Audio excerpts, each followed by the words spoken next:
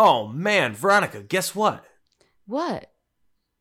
Okay, well, you know how, like, in the 90s, and the 2000s, they kept trying to, like, make movies out of SNL sketches, and then they kind of stopped because it almost never worked?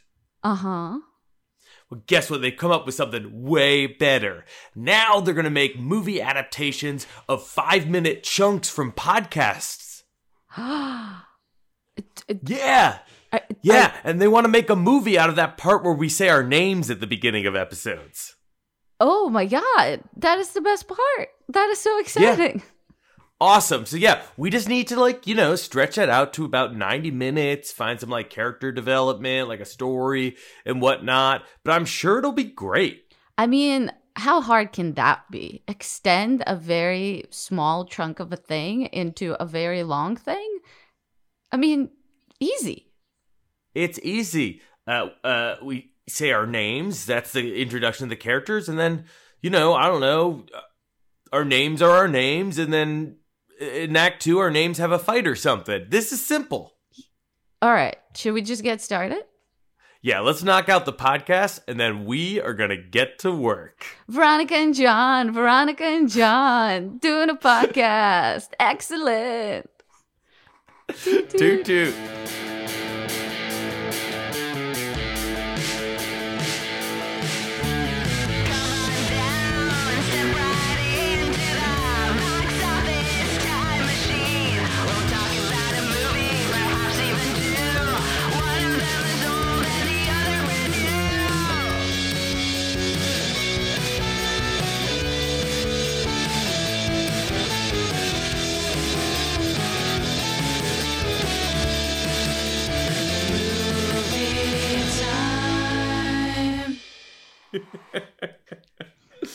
Wow.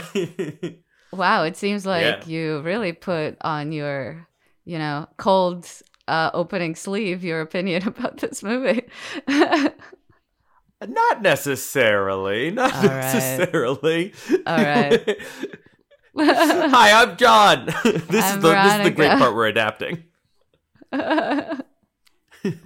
Yes. And this is Box Office Time Machine. Yep. The show where we talk about the number one movie at the box office, either from a current weekend or a weekend some amount of years in the past. This year, 30 years in the past. What are we talking about? Wayne's World, party time. Excellent. I could do this all night. Yeah, go for it. We got to fill 90 minutes for that movie, so. Veronica, what's your history with Wayne's World? Well, I've seen it as a kid. I then saw it in high school, and then I have not seen it until earlier today. And I would say that I think I remembered the second one better than I remember this one, now that I think of it.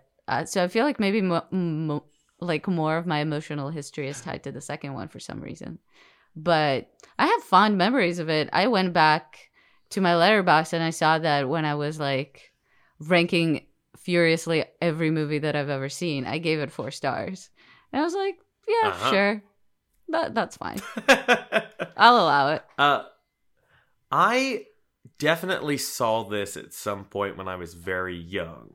I loved watching, you know, SNL reruns on TV growing up, and I was a big fan of the old Austin Powers movies. I was right in the age range for that. So I did a little circling back to some Mike Myers earlier films. Watched So I Married an Axe Murderer. Oof, that movie, not a fan. Yeah, I loved it when I saw it on Comedy Central at probably age 10. I rewatched that a few years ago. Did very little for me. Yeah. Around the same time, I watched the first Wayne's World, and I never watched the second one because I found this movie a little boring. I think I might have been too young for it at the time. And I think it's very possible that there is a time when I would have been right in line, not too young, not too old, right in line for this movie. I think that day might have happened maybe in like 2002.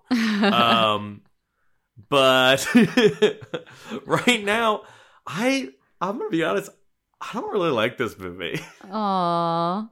I mean, I think that's fair. I think as I was watching it, I was like, I can see how this would be annoying. I can see how if I was actually like looking at it with a critical eye, which I think I like tried avoiding doing. I was trying to kind of remember what it was about it that I liked.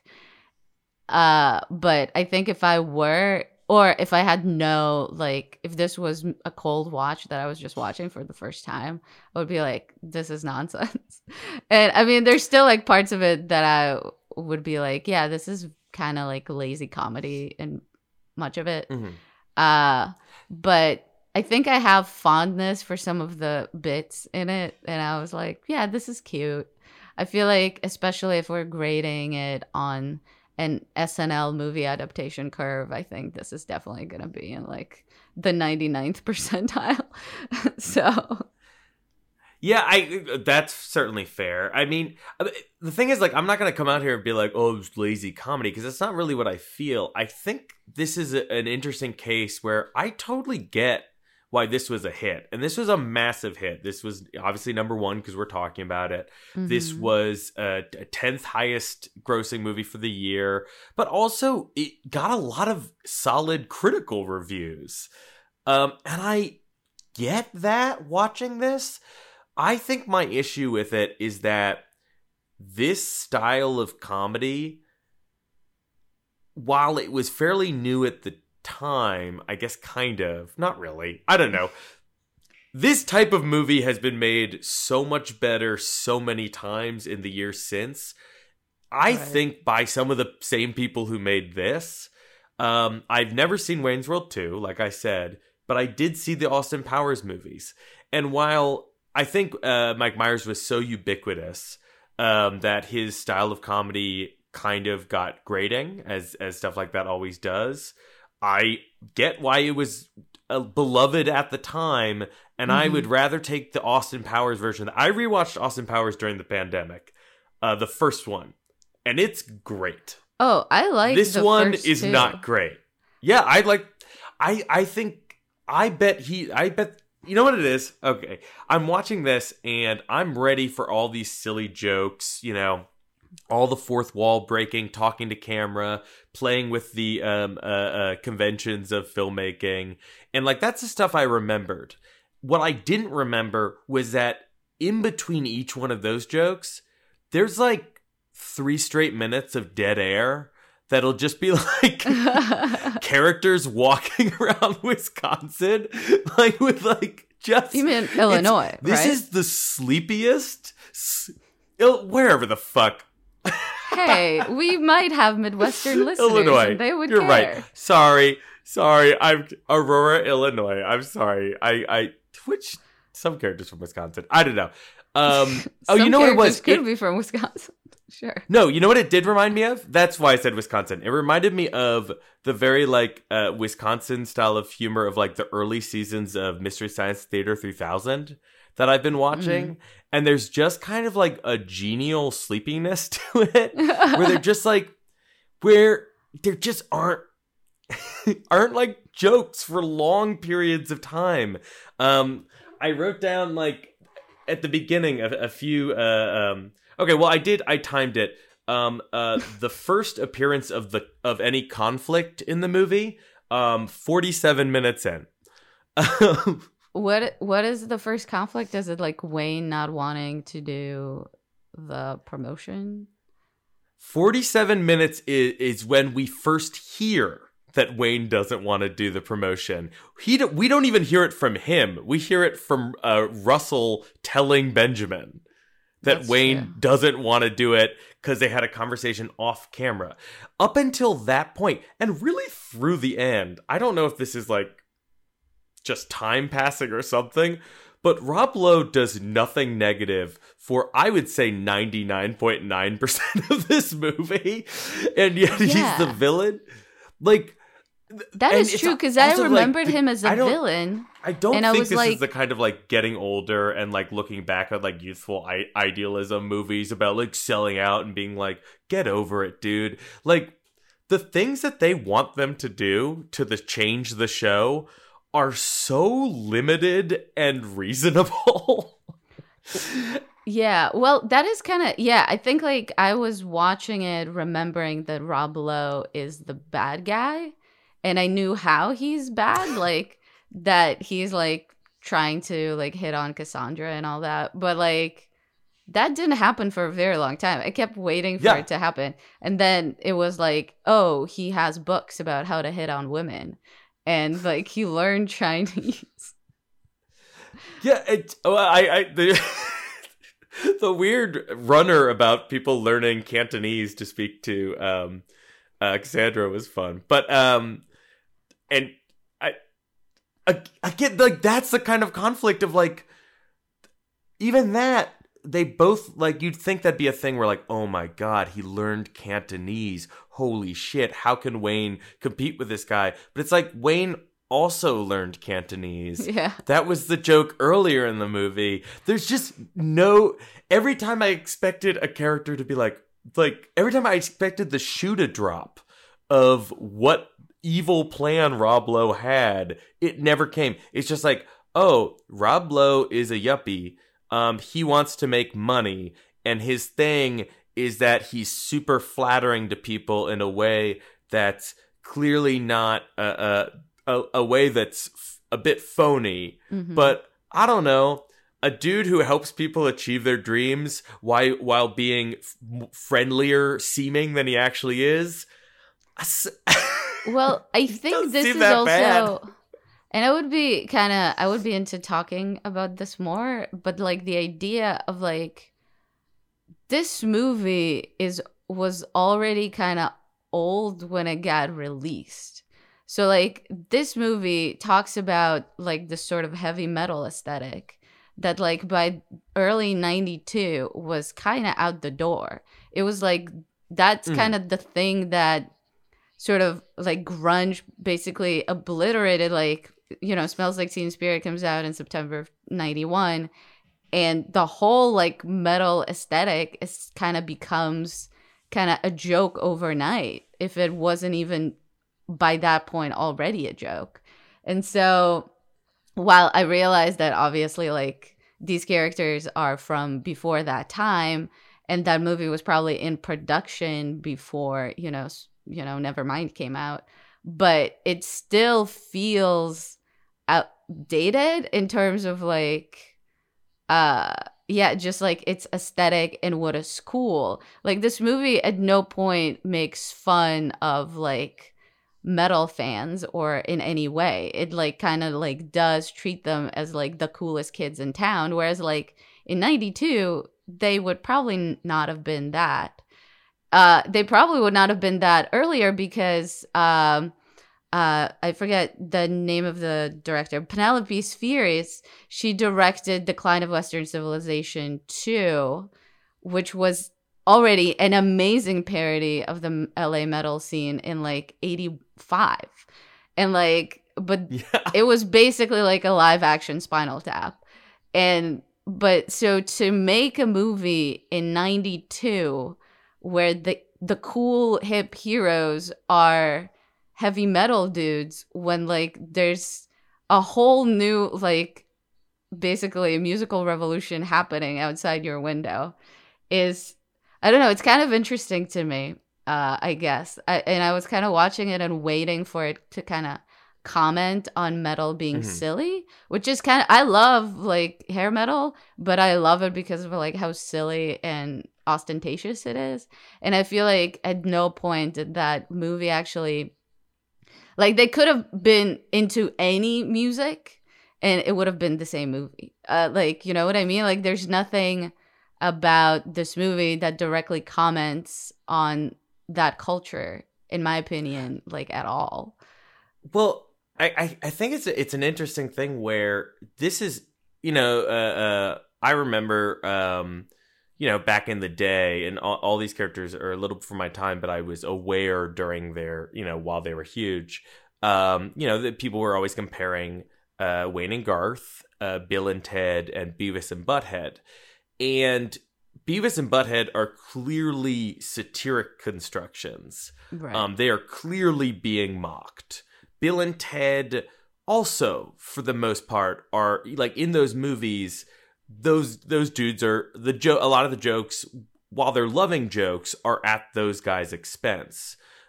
At no point, like you said, does this feel like these guys are being like satirized. This feels much more like the team that wrote this wrote a love letter to their friends growing up. Like, it feels so like it feels so much like, okay, let's give you'll have this like camera fourth wall breaking joke where they see karate guys, and then it feels like they're like, okay, and now for like a few minutes, let's just show what it was like growing up in my hometown, and like we played street hockey all the time. Like, there's no joke in the street hockey scene. Like, I thought they were gonna yell car there's more Lara and more, Flynn Boyle but they barely running into do. a car. Yes, the Stacy character. The Stacy character. I felt bad for Stacy. Well, my friend Caitlin Bitsagai used to do a comedy stage show where she parodied a bunch of terrible female characters in movies and TV shows, primarily those that were depicted as like the bad woman. And criticizing how they were depicting. It was a very fun show, and she had a very fun bit about Stacy from the Wayne's World movie, and really skewered the writing of that character. But I gotta say, Lara Flynn Boyle might be giving the best comedic performance of this entire movie by about 300 degrees, 300%. It's like, I don't know. I just found this movie so sleepy and a little dull. Okay, so like one example is at the beginning I wrote down when they go to the club and Garth can't get past the big guy as they're trying to walk through all the other patrons of the club. Very funny. I've been there trying to get through people in a crowded bar or club. Funny.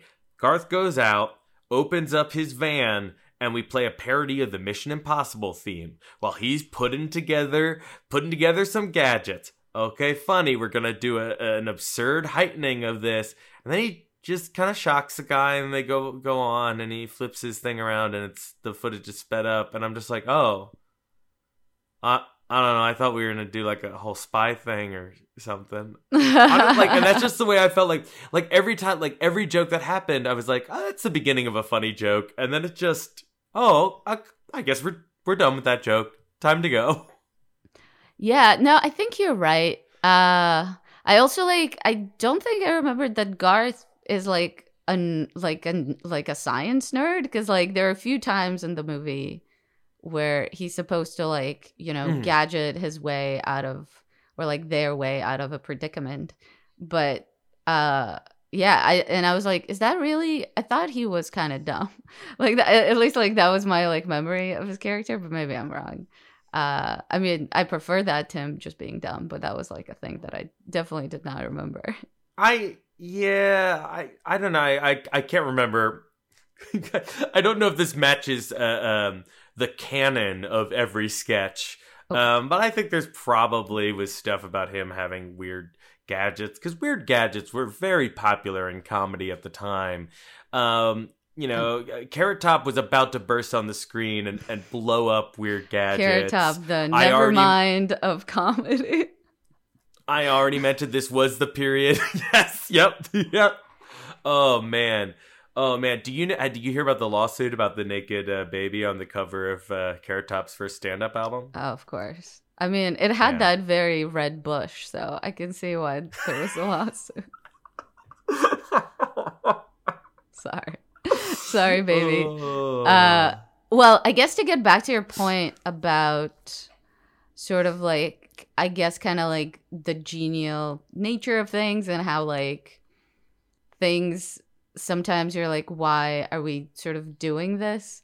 I wonder if it also has to do with like the two co-writers of this are Bonnie Tyler. No, not Bonnie Tyler. Yes. No, oh yeah, Bonnie Turner and Terry Turner, who created not Bonnie Tyler, though that would have been cool. They created that 70s show, and I feel like the thing with that 70s show is that like it was kind of that. It was sort of like, we're gonna kind of show you what it's like to be in the 70s, but also not really. Like they're basically going to do the same stuff you would do if you were watching it in the 90s, but it would be set in the 70s, and wouldn't that be cool? And I feel like this is sort of like kind of a similar problem where it's like, okay, well, these guys are going to be of a specific thing, but we're not going to actually like do anything that has to do with them being that. So like these guys are going to be like these heavy metalers, but they're not going to actually like do much that is specifically of that subculture, I guess. It's not my complaint that they didn't like really fucking take heavy metal down a peg. Oh no, that's not really time. My complaint either. No, it just feels like a missed opportunity. You thought it was surface level, but then again, that team, they're also the writers of the Brady Bunch movie, which I think does that excellently well. I've never seen it. Excellent. Yeah. Well, they're one of many writers that are things. And then they also did, I can't remember, I didn't see Coneheads. I saw Coneheads as a child. I remember enjoying it. They also did Third Rock from the Sun, which is a show that I like, and it's very specific. I think they nail the specificity, because it really does feel like this is just like a love letter to dudes, like to like what it's like to hang out in a small town, and that stuff works. But the stuff that's memorable is the kind of more surreal jokes, and there's just such a gap between them. It kind of reminds me of the first Addams Family movie from the 90s, around the same time period, which is, I still think, good. I think much better than this film. But you compare it to the second one, where the second one just has like funny wordplay after funny wordplay, visual gag wordplay. Every single few seconds, there's a new good joke. And this movie feels like it wants to be that. And I wonder if the second one, which I know is also pretty well regarded, might be more like that, where, you know, like, when I wrote down a really dumb, simple visual joke that made me laugh. Garth's dog walks in. First off, it's Lassie, but with a heavy metal haircut. Made me laugh. And then they just do a quick parody of Lassie. That's just a funny parody of Lassie, and move on. I just expected the joke pace to be faster. And I will say, it is entirely possible that I missed 40% of the pop culture references in this movie, because like you know, I'm seeing this stuff and I'm like, right, okay, Laverne and Shirley opening credits. That's, you know, a decade before I was born, but sure, okay, but I can recognize what that is. The Grey Poupon ad, I'm just old enough to remember that is a thing. Not really a joke there; they just kind of do it. And I bet there are more jokes like that just. You know, I was 5. I was 4 when this movie was being written. It's a lot of pop culture parodies. You and I might have just missed a lot. No, that's true. I mean, the jokes that hit, I think I really like. I think they have like a ton of like good stuff in here. It's just that, yeah, like the pacing is odd. Also, like, yeah, just the choices. Like at the point when they parody Laverne and Shirley has been out for 20 years, or like it's been done for 20 years. So I guess it's sort of that thing where like you sort of like specific decades get obsessed with like decades that are 20 years before them. So maybe Laverne and Shirley had like, you know, a resurrected appreciation in the early 90s that we're not aware of. But it felt, because I also remembered that there was a Laverne and Shirley joke early on in Friends. So I wonder if it was one of those things where in the early 90s, Laverne and Shirley was like, you know, the golden girls of like Shirley, our high school times or our college days, you know. Laverne and Shirley was a great show that I've never seen, but yeah. I know it's very well. But then it's also, I mean, maybe it's the fact that at the time, what's her name's directing career was blowing up. Oh, Penny Marshall. Yeah, maybe Penny Marshall was really in the news. But I like, seriously though, like I said earlier, like this style of comedy was new, and then I got scared and I walked it back. But now I wanted to dig. You mentioned the Laverne and Shirley thing, and it feels silly. There's the very silly thing where where Robert Patrick from Terminator 2, his Oh, character yeah, that from a was year funny. I like earlier that. in Terminator 2, just appears. Now, something like that, we've like jokes like that of just like random celebrity cameo for no reason, that had been on movie screens, you know, the Kentucky Fried Movie, like kind of Zucker Brothers movies. Mm-hmm. I don't think like the early like 70s SNL crew did stuff that much. Like the movies that the initial SNL cast became famous with, um, they weren't that like, you know, like that kind of like fourth wall breaking. I'm trying to think of like how you describe that joke. That Like just a kind of like, postmodern kind of joke. yes, I love it. Postmodern joke. Like those like I feel like the initial SNL cast movies, you know, your Animal House and stuff are much more about like attitude and fucking subverting the fucking snobs or whatever. I mean, they're Um kind of I essentially like the same ethic as this movie of like, you don't want to sell out. You don't want to be one of like the yuppies. You always kind of want to stick it to the man. I guess it's sort of like that, you know, what's it called? National Lampoon attitude, I suppose. Well, it's I think this movie is not really like doesn't really have that attitude. I think this movie has so because like Wayne doesn't seem to really give a shit about selling out until the moment he does. But like Until the moment. we have the one scene that I feel like gets when people for whatever reason show clips from this movie. The scene that they show a lot is the selling out scene. Mm-hmm. Where they're like, we're not going to sell out. And then, of course, they're decked in, you know, various corporate logos and stuff, yada, yada, yada. And the joke keeps going. And it feels exactly like a 30 Rock joke. Because I'm pretty sure 30 Rock did like 30 different variations of that exact joke over the run. But the thing is, like, something like you have a show like 30 Rock. You have a movies about like The Lonely Island doing like Hot Rod or something, a very similar thing.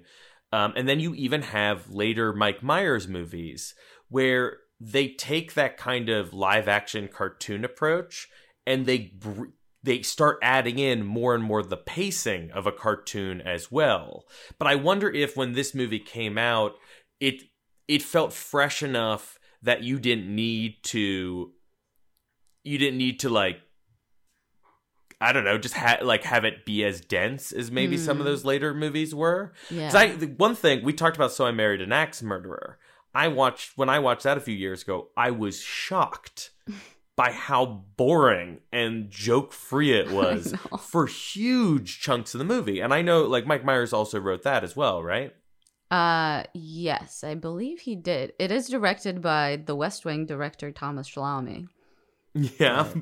I don't know. I wonder if he was coming into his own as in that style of comedy, and because he and so many other comedians have taken that so far in the literal 30 years since this, that it just feels like, I don't know, any 30-year-old comedy where you're like, boy, this is slow. Yeah. Like, I remember when I remember watching Animal House as a kid. My dad said it was so funny, and I was like, great, boo. Why? I feel like in this podcast before, I have talked about how I only enjoyed Animal House because it had boobs in it when I watched it at age 12 or whatever. But I never enjoyed Animal House. I'm gonna go out and say it. Not a fan of that movie. Well, that is a very generationally specific movie, and I at times this is too. Look, I really enjoyed the ending, the fake endings. Okay, let's do the Scooby-Doo ending. Let's do that. Yada yada. I mean, yada. that was basically Clue, but I guess I don't know that Clue has a monopoly over that. But I think it's different in that they were, here's the various stupid ways we could end this movie. It's that kind of meta Bad Luck Banging or Looney Porn. Your favorite movie. Yep. So I don't know. Do I dislike? I'm gonna come out like with a very like odd response to that. I was nigh bored to tears this entire movie, and yet I don't have anything bad to say about it really, because I do think it's just something where this is not a comedy that has dated in offensiveness really at all. I mean, No. like it has a few odd race jokes, but they're very specifically, it's clear their heart is in the right place. It is anytime race comes up, it's always either a white person putting their foot in their mouth, but not in a very malicious way, like the Odd thing where the first thing he says to her is everybody's kung fu fighting, and then he makes a face. And I was like, oh, it was a joke that he was accidentally racist, I guess. Or then they have probably one of the slyest jokes in the movie when they're talking about all the TV shows on the network. And one of them is called like the African American Digest. And Brian Doyle Murray says, I've never seen that. And Rob Lowe looks just like, it's on very late. Like, just like, it's like, I don't know, barely a joke. Just the network buries the one black show. But like, those are the only, so it's, other than those didn't really age poorly. The Stacy jokes, we can talk about that. We could go there next. But I think more than anything, it's just the pacing of this movie has aged poorly, and that is a thing that hits comedies. And so yeah, since I don't have a ton of nostalgia for this movie, the pacing makes it a bit of a killer for me.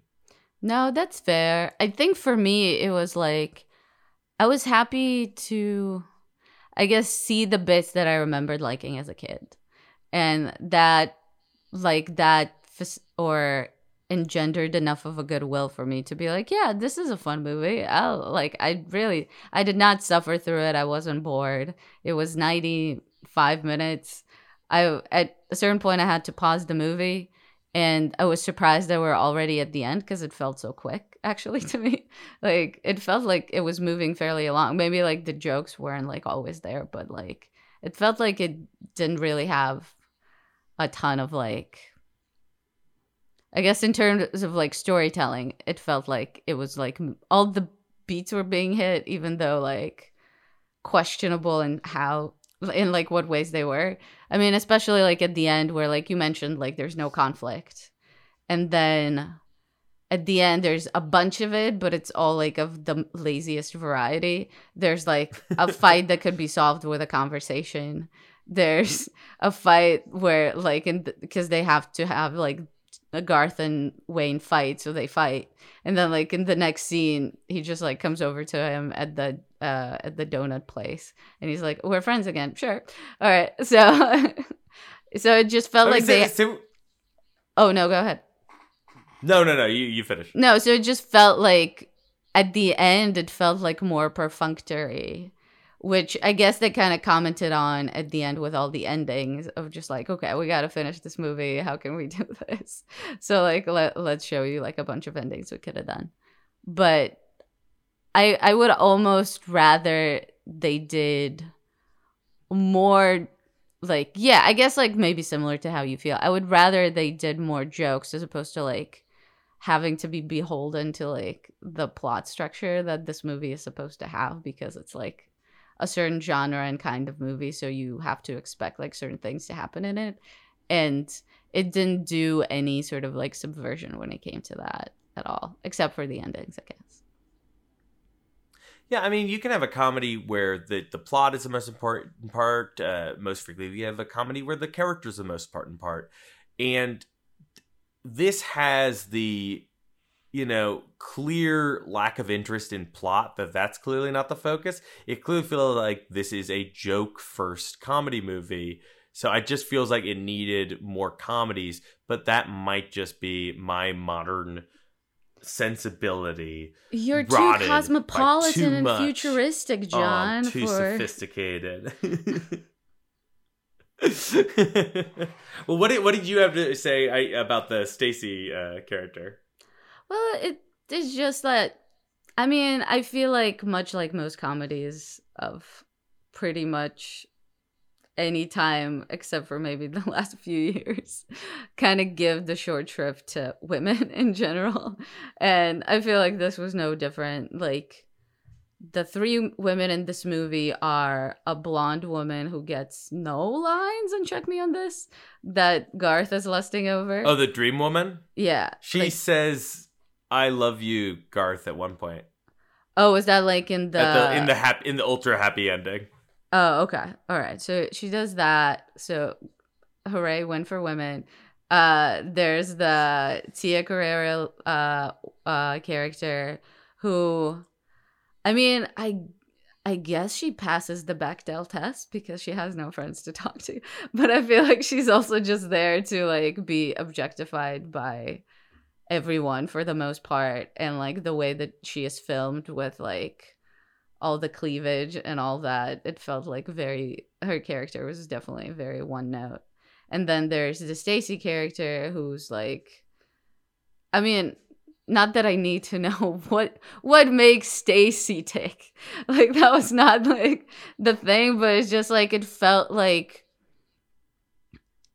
I needed to like know why this was happening. The fact that like this woman was like irrationally obsessed with Wayne for no reason that I can like really understand made none of the jokes land for me for her, because I was like, why is she doing this? I don't know that is it funny that she does it or is it sad? And I don't know. I just mostly like felt bad for her for the most part. So yeah, I mean, that's kind of like I've kind of learned to make my peace with the fact that like ladies usually don't get to do a lot in these movies. But yeah, so it was kind of just more of the same, I suppose. Yeah, it's a kind of I don't know if double-edged sword. That's probably not the expression I want to use, but it's the kind of thing where on one hand, she is a purely comedic character, and the actress is being allowed to give a purely comedic performance, which a lot of times you'll see, male-driven comedies where the women are all just joke-free shrews. Right. So she is allowed to be given multiple physical comedy beats of her own, and a lot of reaction shots that are just about her being funny. They are all in service of the joke that she's a psycho bitch who's obsessed with the man. So, right. It's you kind of get to choose how you want to take that. I mean, yeah, we baby steps. It's the kind of thing. I can't even. I don't know that it does stand out because, like I said, the movie is so good natured. Like right. The only times where it's at all, I mean, they play the mean prank on Brian Doyle Murphy. Sorry, I know what his last name is. They play that prank on him, but like, yeah, we've seen he rips off kids. Of course, Wayne doesn't know that, but whatever. He deserves some due diligence. Sure. We do the. Rob Lowe gets his hilarious comeuppance that he's sodomized by a police officer.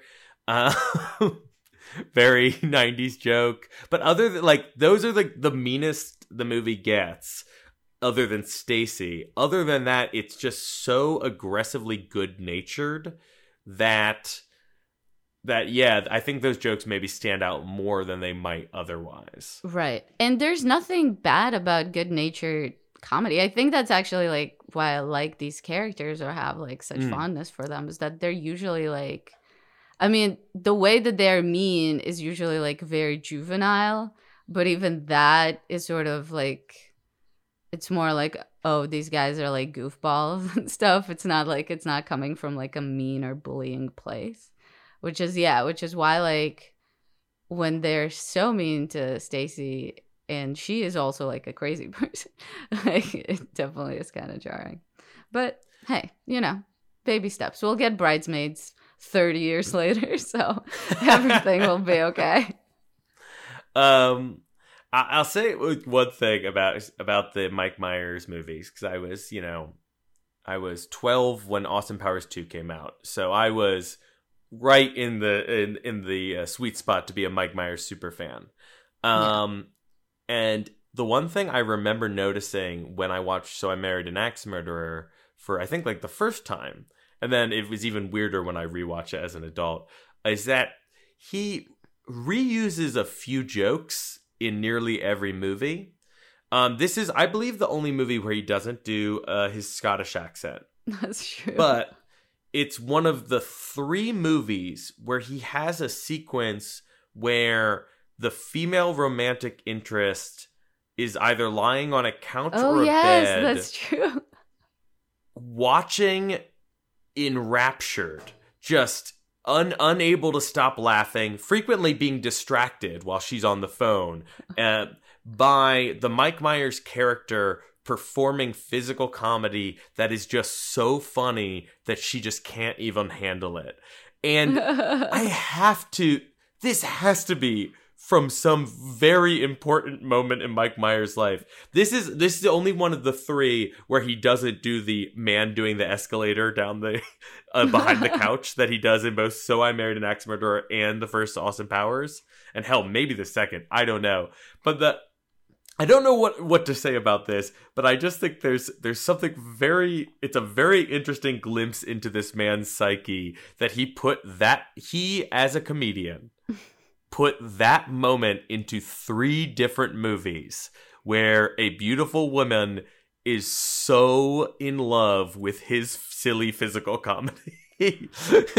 I wonder if it was like an ad for himself as a lover, you know, hang with me and poiscoidally.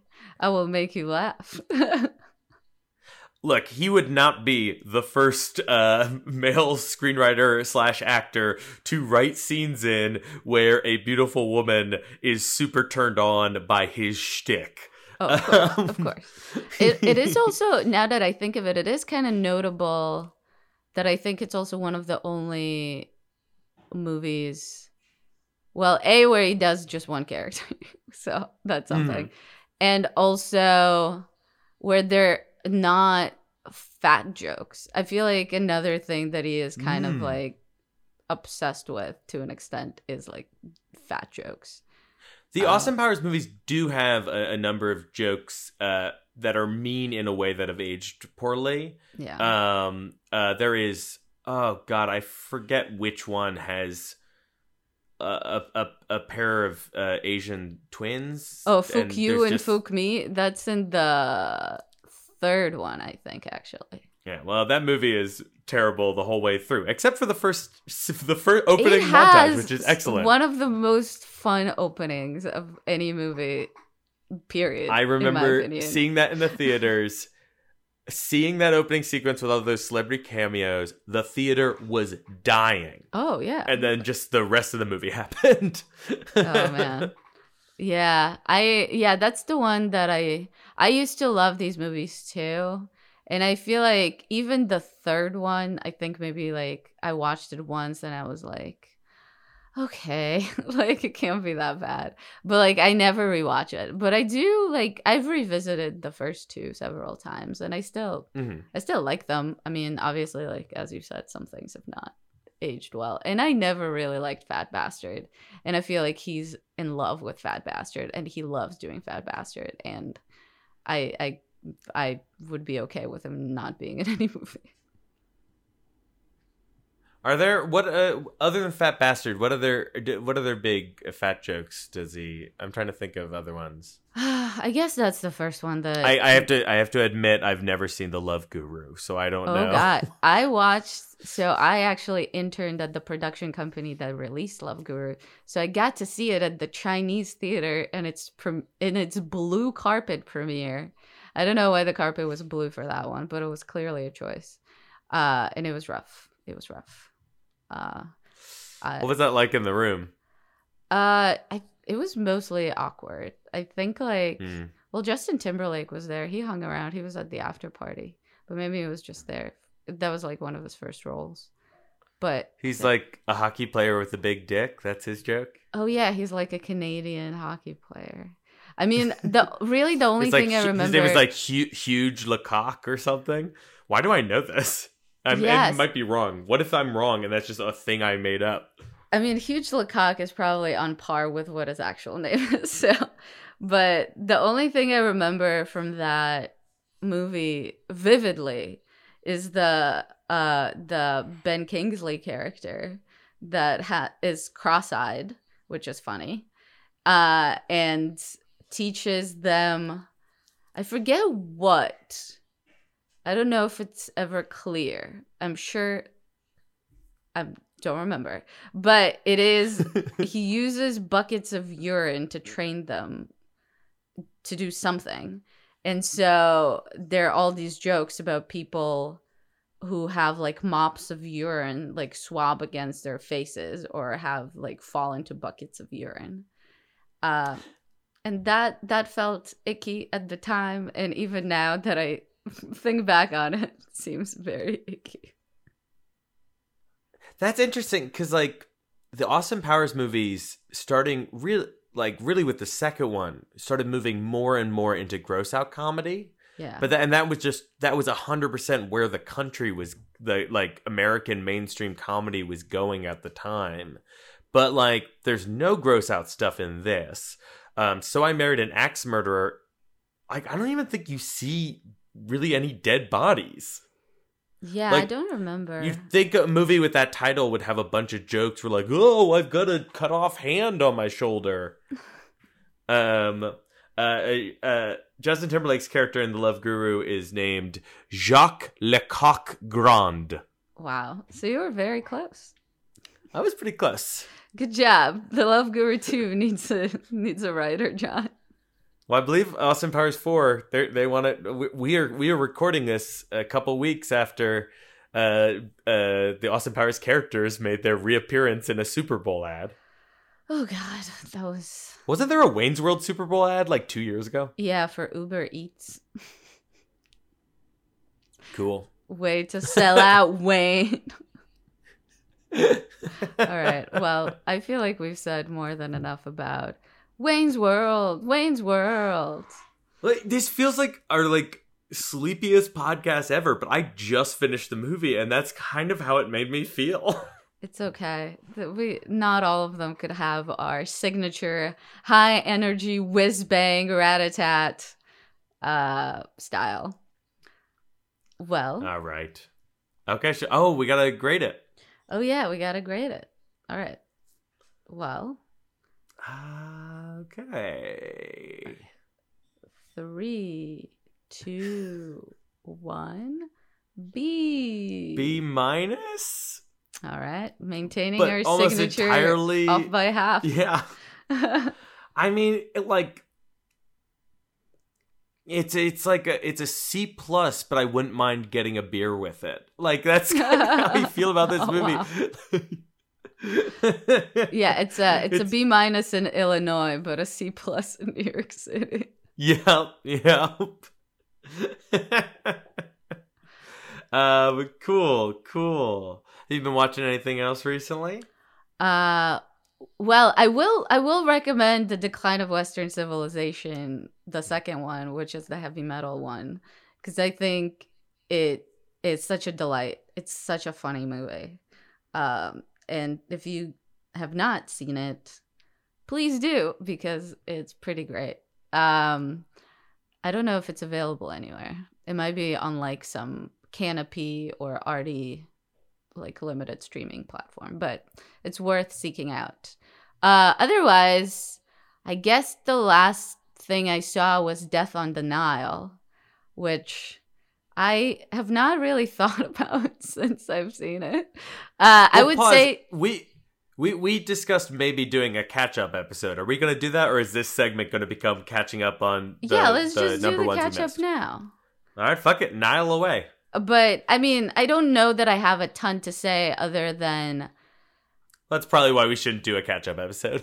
Yeah, I think, like, this is enough. But I will say that I hate it when movies introduce more backstory to characters that we already know and are perfectly fine without having a backstory. I've heard about this. This one has a very poignant opening about how Hercule Poirot got his mustache because his girlfriend nurse saw his disfigured face after he served in the trench wars of World War One. This is kind of a tongue twister.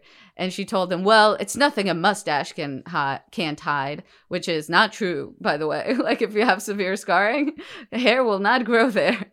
And also the movie... Oh, yeah, good point. Like, it like proceeds to ignore his scarring for the rest of the movie. Like I was like trying to really look at his face in the close-ups like of the rest of the movie to see if we can see any scars, and you can maybe slightly see something, but like he was disfigured to like Two-Face levels in like The Dark Knight. Like, I mean, like the scars that were there were deep. They were not as extensive as like Two-Face, but they were very like deep. So I mean, that's that. I also think while I'm a big fan of the Hercule Poirot book series, I feel like those are very hard to adapt because they're so melodramatic, and this was kind of like a relatively like faithful adaptation of it. So there's a lot of melodrama that is not really, doesn't really work with the way current movies are made. So it was kind of jarring to watch. And sometimes also like Kenneth Branagh made like Poirot kind of a badass. He like shoots a gun in the air for no reason at one point. And he did that in the previous one too. Where like there he like chased someone out of a train and like beat him up or something.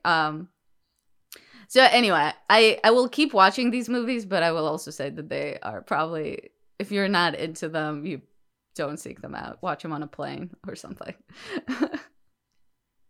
Cool.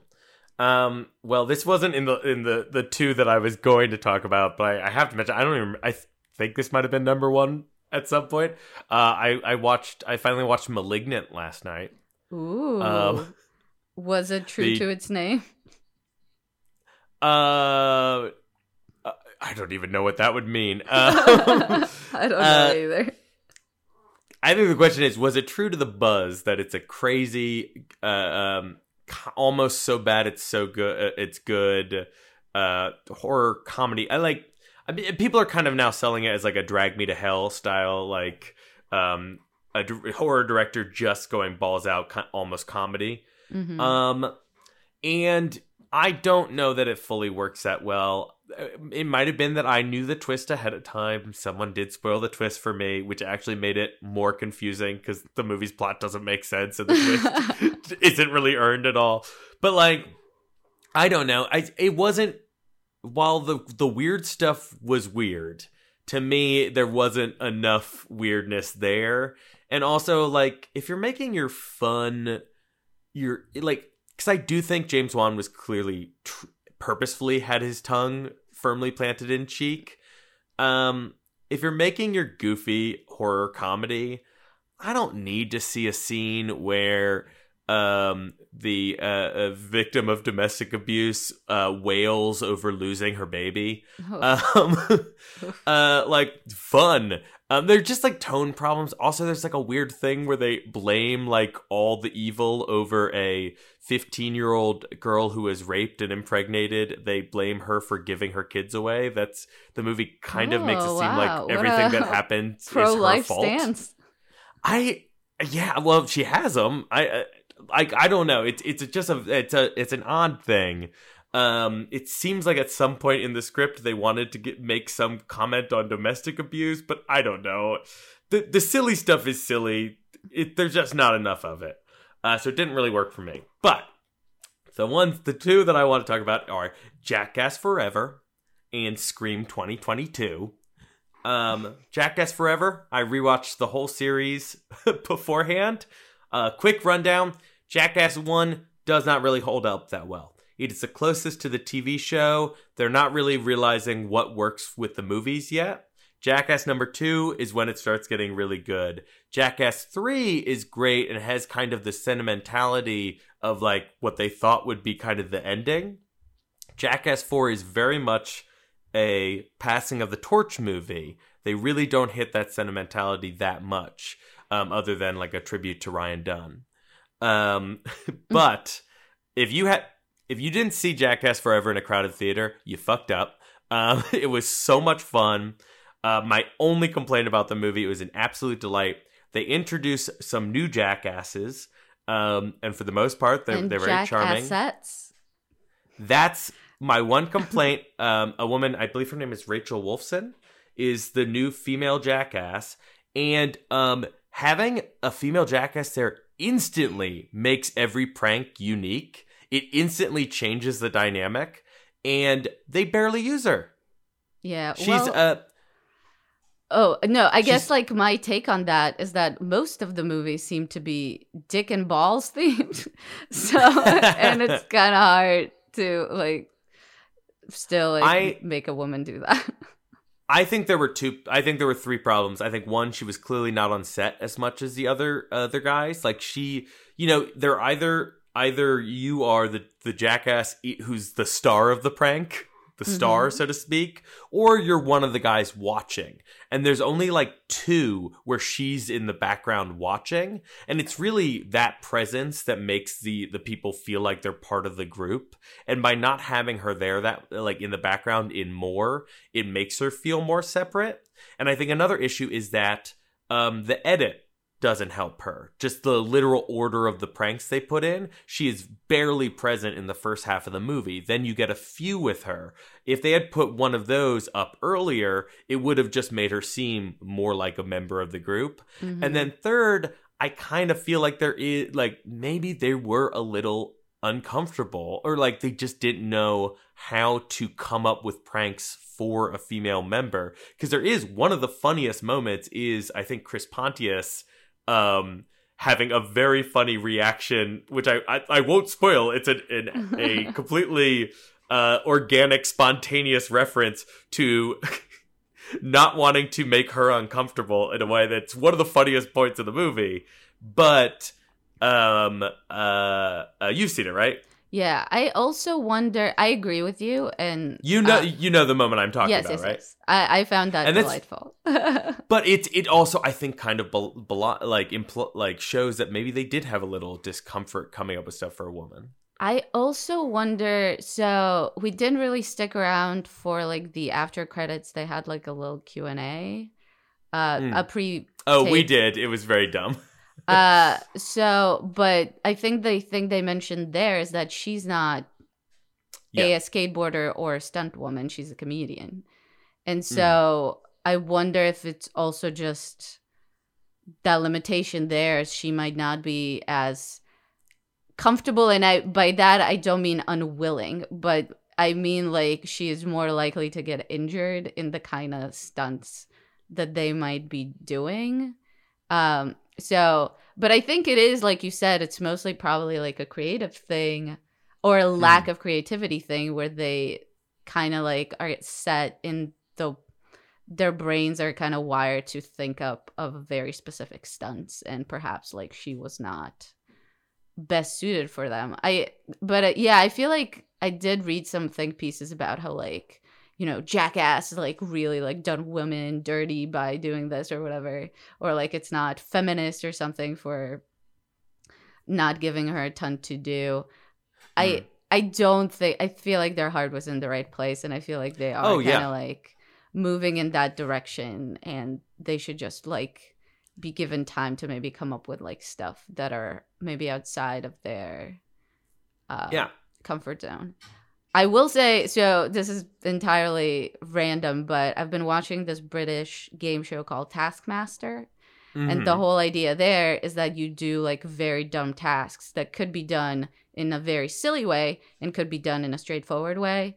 And there they are able to find kind of like a great balance where like the physicality like is so funny sometimes, even though it's not as, I would say, like as like intense as it could be with Jackass, where like there's a danger of you getting hurt, but like still like the kind of stuff these people do is very funny when it's physical. So I don't know, maybe next time they'll do something more similar to that. Yeah, I mean, to be clear, I loved Jackass Forever. It's some of the most fun I've had in the past few years was watching that movie. And I loved the addition of the female Jackass, and I wish there was just more of it. I let's give her the benefit of the doubt that she was game, because she did do some things that I fucking wouldn't do. So so she definitely seemed like she was game. I hope that I hope going forward they'll be better at writing for her. you know, creating pranks for her, or she'll be maybe more comfortable coming up with ones for herself. Because maybe it was just because I'd watched 3 Jackass movies in the week leading up to watching it, but just the moment there was a female performer in the mix, that was when this movie felt the most unique compared to the others, and made me be like, oh, I am excited for the future of this, even as the beloved older guys start to retire and such. Speaking of movies where I watched all the sequels leading up to it, and then they had a sequel that's all about passing the torch from the old cast to a new cast, Scream 2022. You and I saw this together. Yes. A lot of people have loved this movie. Sequel already greenlit. You and I were both fairly disappointed. Yes. Well, we are fans of the original franchise. And maybe that had something to do with it. Yeah, I feel like we might have had, and I will allow you to kind of verbalize your opinion of it, but like my main thing was like, it felt like I did not care about any of the new characters, and there wasn't enough of the old characters. So there wasn't much for me, to keep me engaged with the movie, because they all it just to me, it wasn't clear what that movie wanted to be, I suppose. What is it parodying? I did not know. So if there's no story with characters that I should care for, and there's no clear target for your satire or commentary, it just felt kind of vacant. But yeah, I'll allow you to elaborate.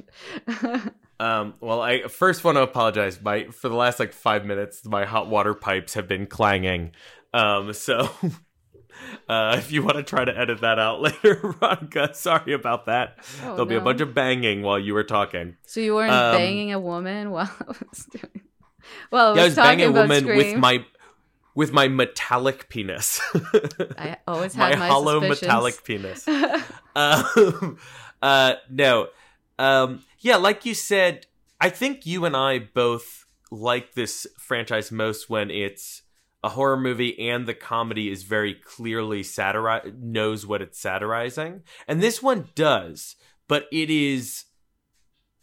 So I rewatched the sequels, and rewatching it, I learned that I love Scream 4. I had not thought about that since I saw it in theaters in 2011. Scream 4 fucking rules. It is now so easily my second favorite in the series. Oh, wow. Scream 4 is very much using the idea of remakes. It's making fun of remakes, which were popular at the time, and also has come up with a way to use the meta text of remakes to satirize something about the culture, the way the characters in the original Scream were both making fun of horror tropes while also kind of, mocking their kind of blasé attitude towards all the violence, yada, yada, yada.